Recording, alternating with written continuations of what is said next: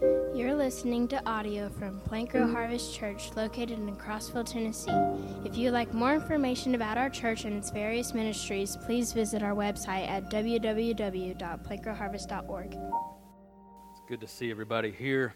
If you want to get your Bible, as Dale said, we are in Genesis 1, chapter 1, right there at the beginning.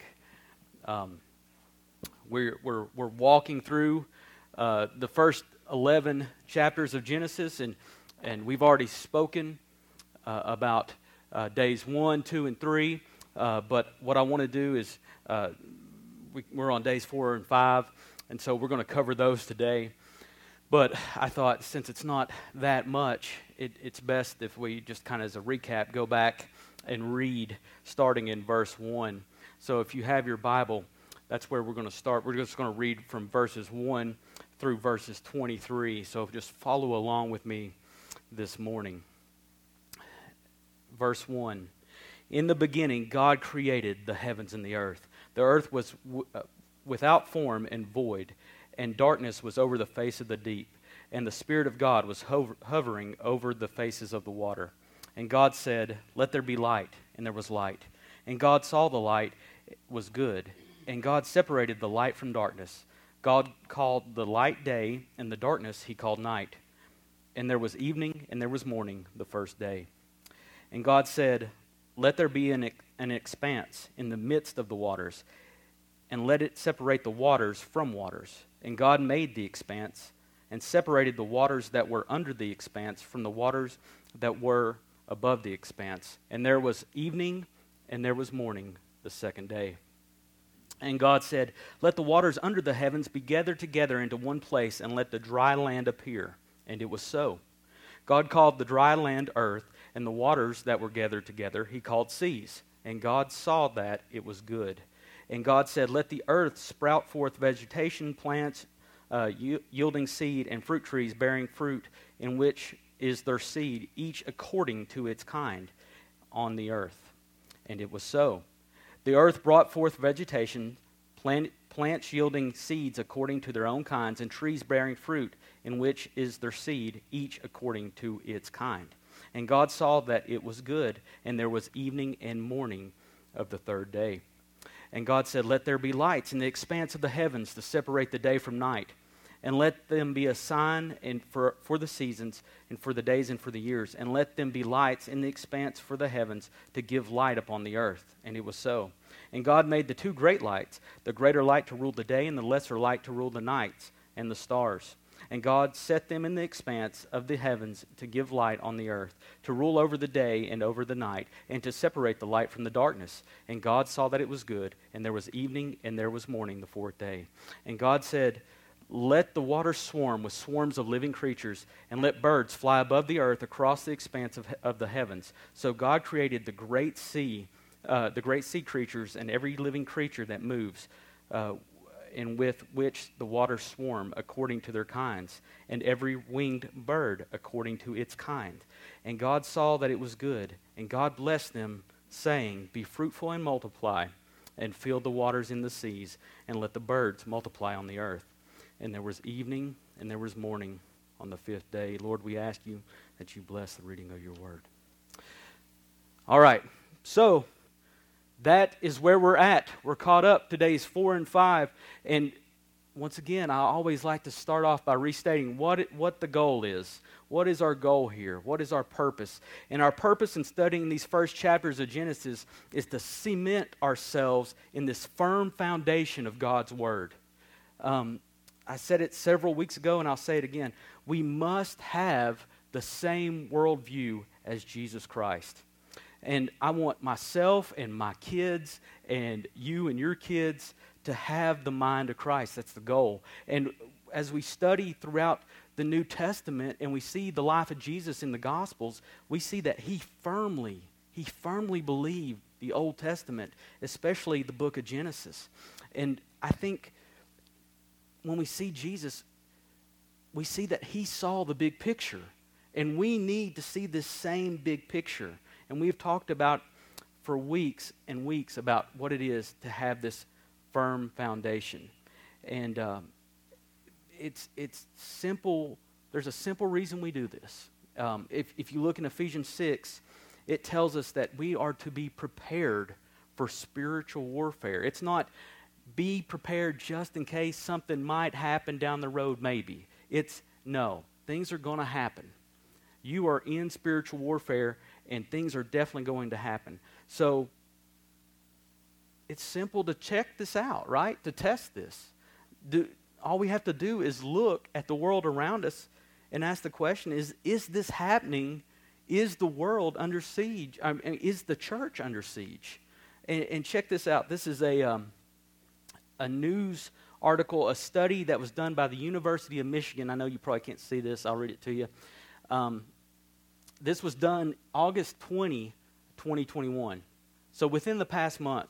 And it says this: evolution now accepted by majority of Americans. It says below that, the level of public acceptance of evolution in the United States is now solidly above the halfway mark, according to a new study based on a series of national public opinion surveys conducted over the past 35 years. I hate to say this, but this isn't really surprising if you consider what's gone on over the past 35 years. I'm 38 years old. I was raised in the school systems around here. I was taught from 5 to 21 was my educational life from kindergarten all the way up through college up in Johnson City at ETSU. But every year of my educational life, I was taught some degree of evolution in science class.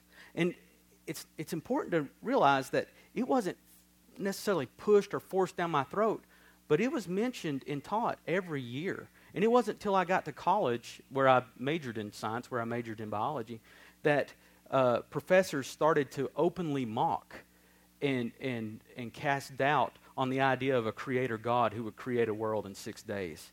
But for elementary school to high school, I was kind of left to this thinking of, well, here's some evolution, and then you go to church and here's the Bible, and you kind of, a lot of people were like, well, just make them fit, make them work together, and so you got to make it jive, you got to make it work.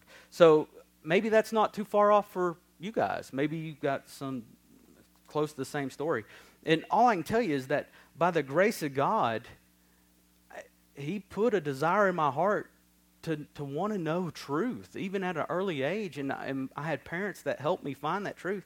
And it was very obvious to me, only by the grace of God, that the theories of fallen men in the Word of God, they go together like chocolate and week-old fish. They don't go together. It doesn't work. You can't mix them. So knowing that, once again, I don't want your children and my children hung out to dry. I think it's such an important thing that we take every opportunity to teach them the truth. But you cannot teach what you do not know. You cannot teach what you do not know. And as I said, if you're anything like me, chances are you've had a good amount of worldly programming over the years, whether you've held to it or not. So what we find is, what's the right thing to do? Well, as a Christian, the right thing to do is to have the mind of Christ and be molded into the image of Christ. But from a fleshly perspective, we find that things that are hard to do, we tend not to do them. It's easier to do the easy things, right? So, knowing all this, I guess if I'm being 100% honest, I think there's no. I mean, it's no surprise to see year over year more and more studies of churches closing down, people leaving the church, generations, doubting God. A lot of Christians don't even believe Jesus is the only way to heaven. Christians. Not Americans, Christians. There's a lot of Christians that don't believe Jesus is necessarily the only way to heaven. I didn't put that study up here. But it's incredible to think that all this is going on around us, and what's our role? What are we to do?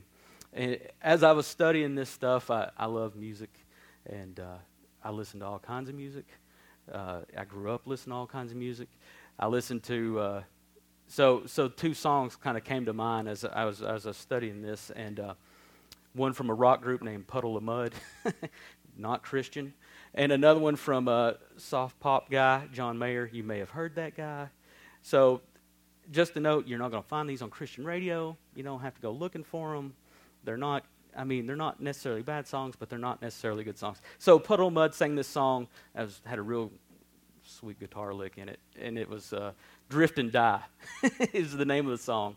And it was just this hard-hitting, and it's about drifting and dying. And then John Mayer had this song about waiting on the world to change. And I think that's where we're at, most of us, most days, is after a hard day's work, it's like, man, I just want to drift and die. This has been a tough day.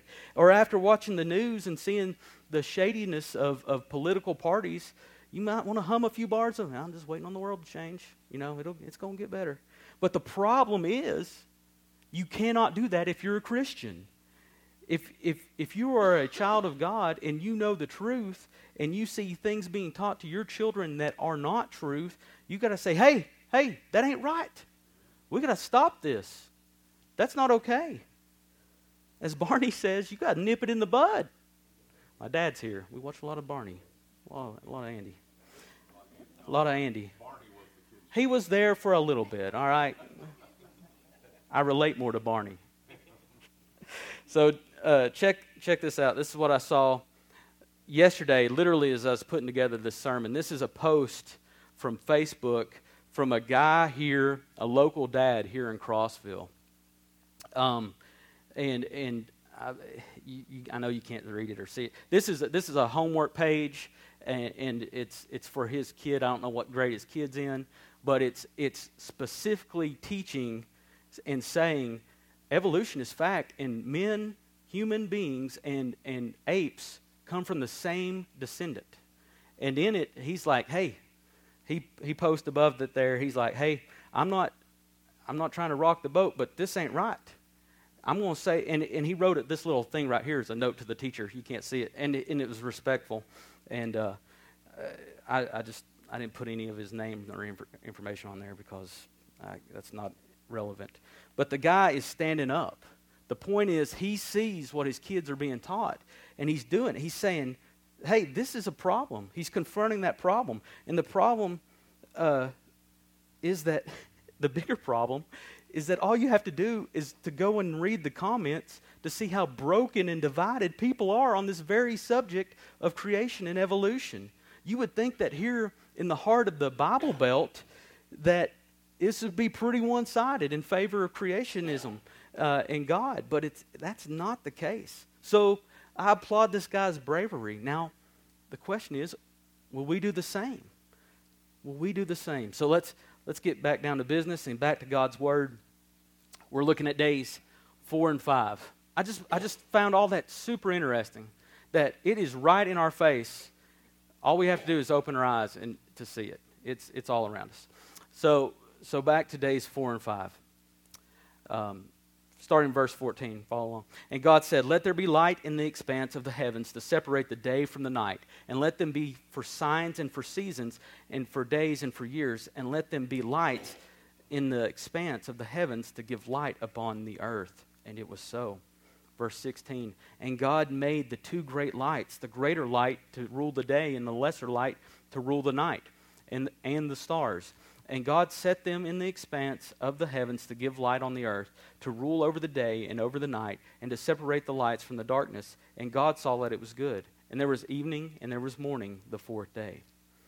So here we've come to the fourth day of creation. First day, God created light and darkness. Second day, God created the expanse or the firmament, that where he separated the waters from the waters and created the heavens above the earth and the atmosphere. On the third day, he gathered the waters together and made the seas and exposed the dry land. He called that earth, and that's when he created the plants. So here we are, fourth day, we're catching up. to the fourth day, where God creates the sun, moon, and stars. And so the first thing I want to point out is something that you may have already thought about. As I was always taught in school, like I was saying earlier, there's no reason that, theories of man, of evolution and creation, the creation days can't work together. I remember my grandma, great Christian lady, who kind of said something similar to me. I can remember things like that. Why? I don't know, but I can. It's like, you just kind of make it work together. And in that way, everybody's happy. Everybody's happy at that point. But we have a hiccup here, right, on day 4. You see, according to the Big Bang and evolutionary scientists, the sun, moon, and stars were among the very first matter that was created. It was essential that it be created first in order for evolutionary order to take place on this planet. The sun needed to be in place. Radiation and light needed to be in place so that life could be created or could exist on this planet. And also, if those days had to be millions of years old, each of those days, to fit with the theory of evolution, we got another problem.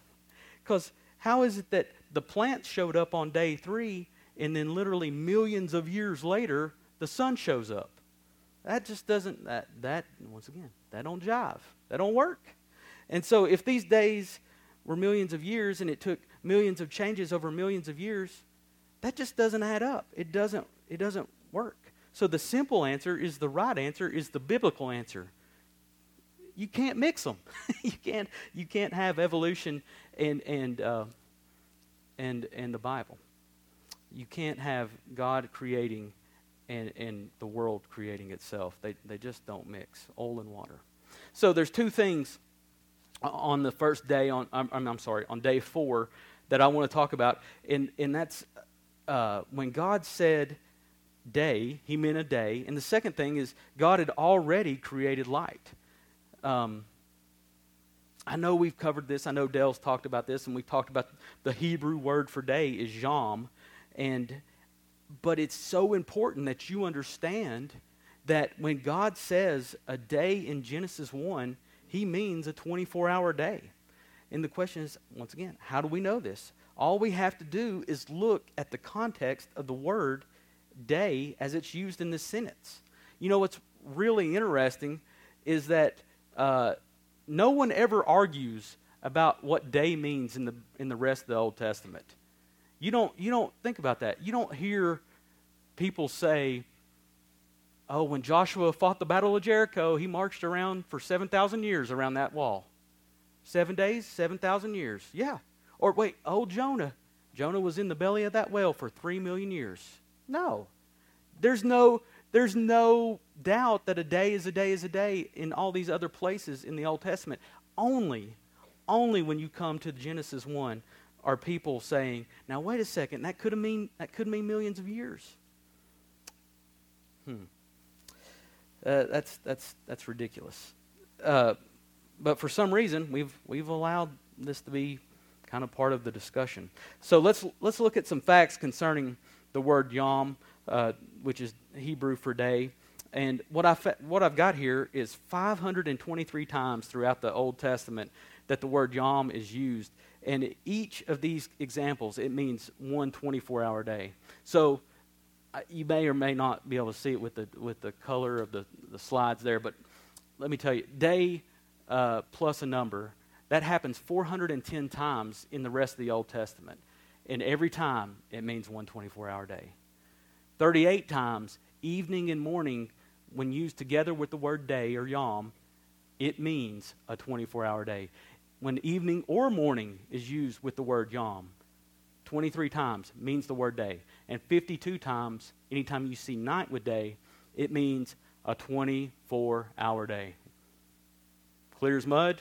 Let's look at this. This next slide, Genesis 1, this is starting in verse 5. And I know you can't see this, but it's verse 5, verse 8, verse 13, verse 19, verse 23, and verse 31. See if you can spot the obvious. Verse 5, and God called the light day, and the darkness he called night, and the evening and the morning were the first day.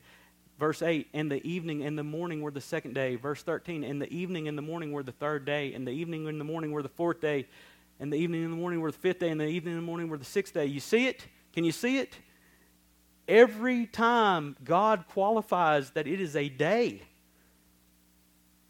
So when you are confronted with this conversation, those comments in that Facebook post, oh, now we don't know what a day means. We don't know if it's, it was in that Facebook post. Yes, we do.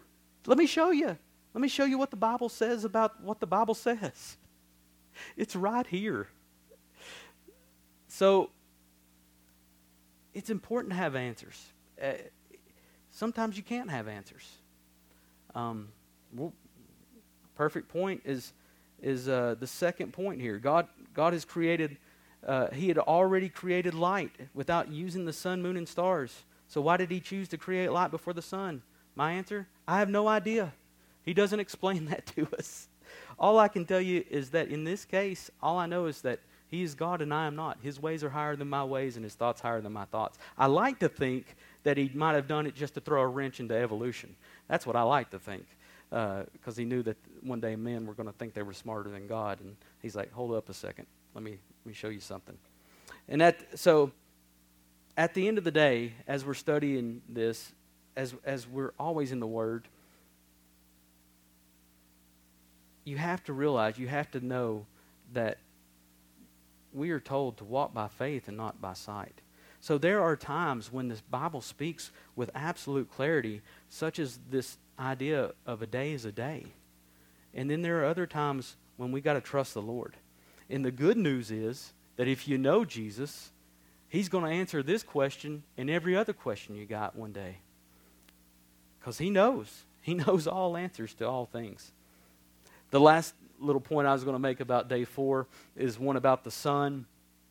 As you know, I like science, and I could nerd out a little, geek out about the stars and the moon and what it does and all this different things. And but just to make it easy and not boring for you, I thought let's just look at the sun and see some amazing things about our sun that makes it different from the majority of other stars. One thing I think is interesting is that He calls it the sun. You realize that we as humans, as modern thinking is, oh, it's just another star. But it's not. It's not another star. Its attributes and its traits are so specific that it alone, from what we can tell, is the only one like it. You see, scientists have spent years looking for other stars that are like our sun because they know if they can find one, they think that there's probably a good chance that there's an Earth-like planet, going around it that might sustain life. But they found several that look and kind of act like our sun, but none that are exactly like it. Our sun is truly unique. You see, all these other stars are either too hot or too cold. Some emit tons of radiation. Some emit no radiation, very little radiation. You've got to have radiation. Our sun emits just the right radiation for photosynthesis to happen. And some, like these blue giants, there's no way. They burn out before the idea of the theory of evolution could even take place. They don't last long enough. So what is so interesting about our sun is that it is tuned just right. It's like Goldilocks and the Three Bears. It's not too big, not too small, not too hot, not too cold. It is just right for our needs. So when we look at the sun and the moon and the stars, why is it so perfect for our needs? And it's just like what Parker read in Psalms 136. And you got to realize Psalm 136 was written thousands of years after these creation days. But just to touch on that again, it says in verse 7, to Him who made the great lights, His steadfast love endures forever. The sun to rule over the day, His steadfast love endures forever. He loves us. He did it because He loves us, and He alone can meet our needs. And so when we see the sun, when we see the moon, when we see the stars, I hope that triggers something in your heart and in your mind that's there because God loves us. And it's His steadfast love that keeps it there. And it's His steadfast love that meets all of our needs all of the time. On to day 5, verse 20. Says this, and God said, let the waters swarm with swarms of living creatures, and let birds fly above the earth across the expanse of heavens. So God created the great sea creatures and every living creature that moves, with which the waters swarm, according to their kinds, and every winged bird according to its kind. And God saw that it was good. Verse 22, and God blessed them, saying, be fruitful and multiply, and fill the waters and the seas, and let the birds multiply on the earth. And there was evening, and there was morning on that 5th day. Here we see on day 5 the first living creatures in the form of sea creatures and birds. And much like Dale talked about, if you could just read one part of one of those Chronicle of Narnia books, I don't know, it's very amazing. C.S. Lewis does an amazing job of when Aslan is creating the world in the Magician's Nephew. It's talking about all this stuff coming about, and it's really neat to think that way. And just imagine what it'd been like to be a fly on the wall that there was no walls and there were no flies. But imagine what it'd be like to be there that day in this quietness of this world, and then this growing sound of birds calling to one another. And then birds fluttering by and flying from tree to tree and flying in the sky in formation. And then the sea that was barren and empty all of a sudden is teeming with life and full of color. And I just think that would be pretty amazing to experience. The theory of evolution tells us that these creatures develop slowly over millions of years, that these small organisms that were on the coral reef came first, and then millions of years later, after millions of changes, we got whales. And that's not what we see here. Here we see God create the large sea creatures and the tiny krill at the same time. The same is true of the birds of the air. We see the tiny hummingbird and this giant albatross both spoken into existence in an instant. So 2 takeaways from day 5 are this. 1, they were created after their own kind. And 2, the command to multiply. Now, most of you here are very familiar with the name Charles Darwin. He is one of the most famous fathers of this theory of evolution. And some of his most famous work hinges and is based on the study of these varying beak sizes for finches that were found on these Galapagos Islands. And he used this, he went there and studied them for a little while and determined, well, because the beak sizes change, amoebas can turn into man, basically. A little bit of a jump, in my opinion. So the problem is that all you can observe is these small variations in beak size. Even to this day, just recently an article came out where they said we've seen evolution in these Galapagos finches. You know what's happened? Their beak size changed again. It's still a finch. It's not a bluebird. It's not a cardinal. It's a finch. And the finch's beak changed again in 30 years. But nothing about it's changed. Its wings haven't changed. Its feet, its feathers, all of that can't be explained. And the bad thing is you know what happens when you look at the fossil record? You know how you identify a finch that's in the fossil record? It looks like a finch. I mean, even the ones that they carbon date, which we can get into that at another time, for being thousands and thousands of years old, millions of years old, it looks like a finch. Everything about it looks like a modern finch. Its beak size may change, but if it was alive today, it could mate with a modern finch and then still make another finch.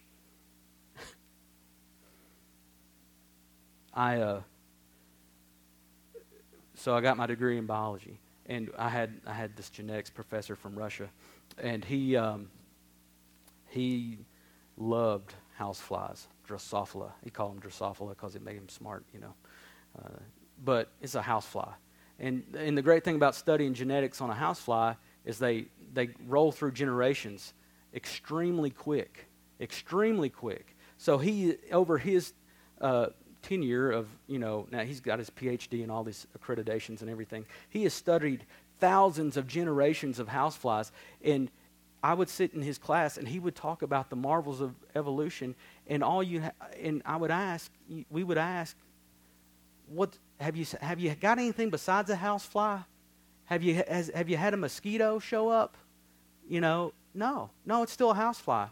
Well, when we introduce a mutation to the DNA, we can make a housefly with 3 wings. So you with your intelligent design can modify DNA to make it have a 3rd wing. Yeah. And that proves evolution. Absolutely. This doesn't make it. We're in college. That doesn't make any sense. 2 and 2 doesn't equal bicycle. It's not okay. But yet that's where we're at. Man is looking for answers to questions that God already gives us the answer to. But we don't want it. We want our own answer. So, sorry I got off on that tangent. It's just crazy to think that learned man who has studied literally thousands of generations of a species and has seen it produced after its own kind,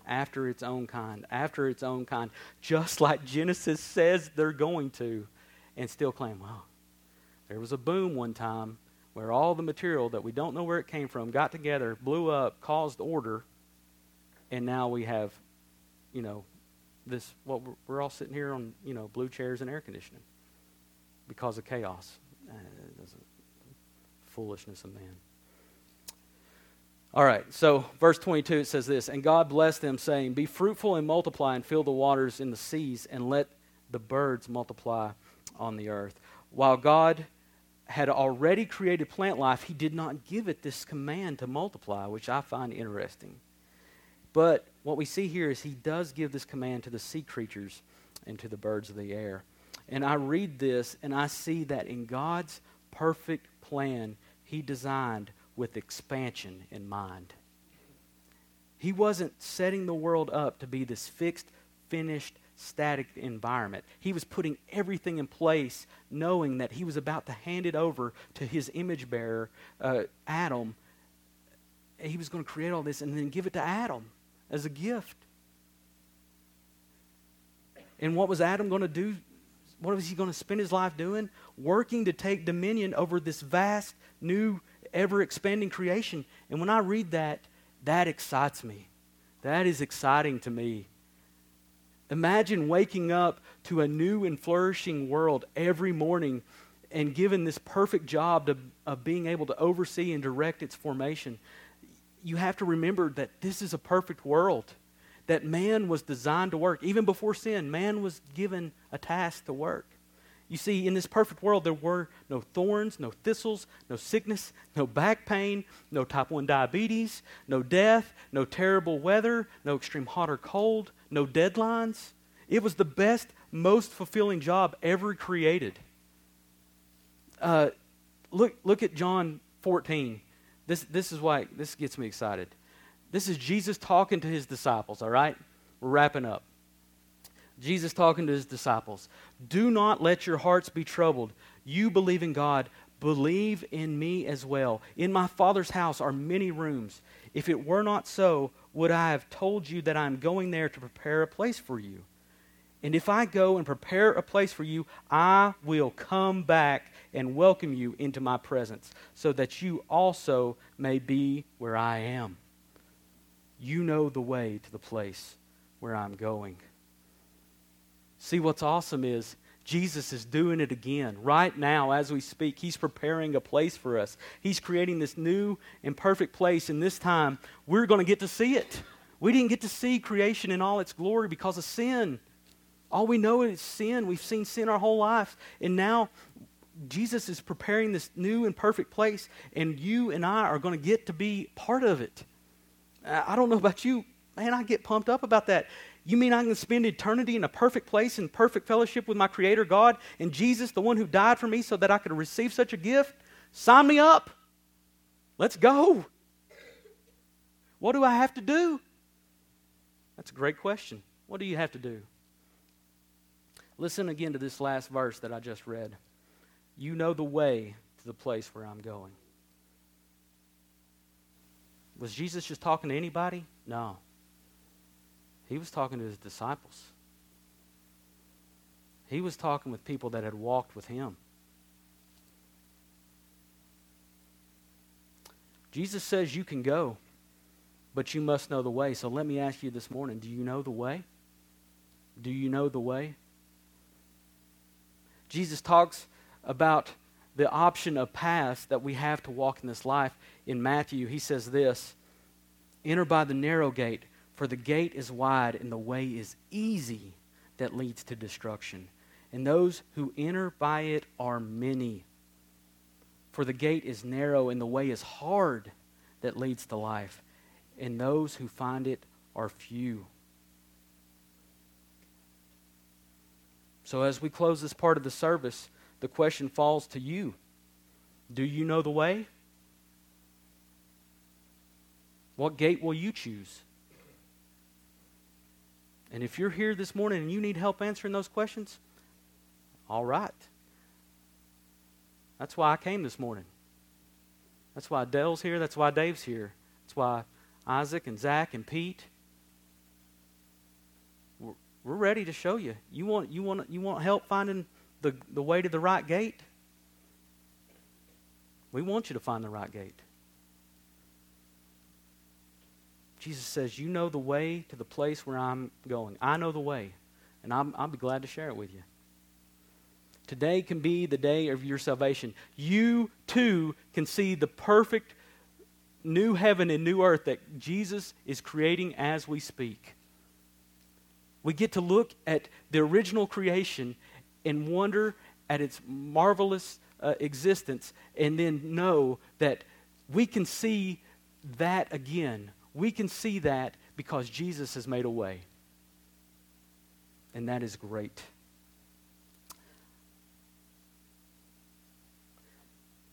Today can be the day of your salvation. We're going to have communion now. If you're here this morning and you claim Jesus as your Lord and Savior and trust Him with your life, we invite you to take communion with us. You don't have to be a member at this church. You don't have to be able to do a handstand for 10 seconds. You don't have to do anything other than to know Jesus and trust Jesus.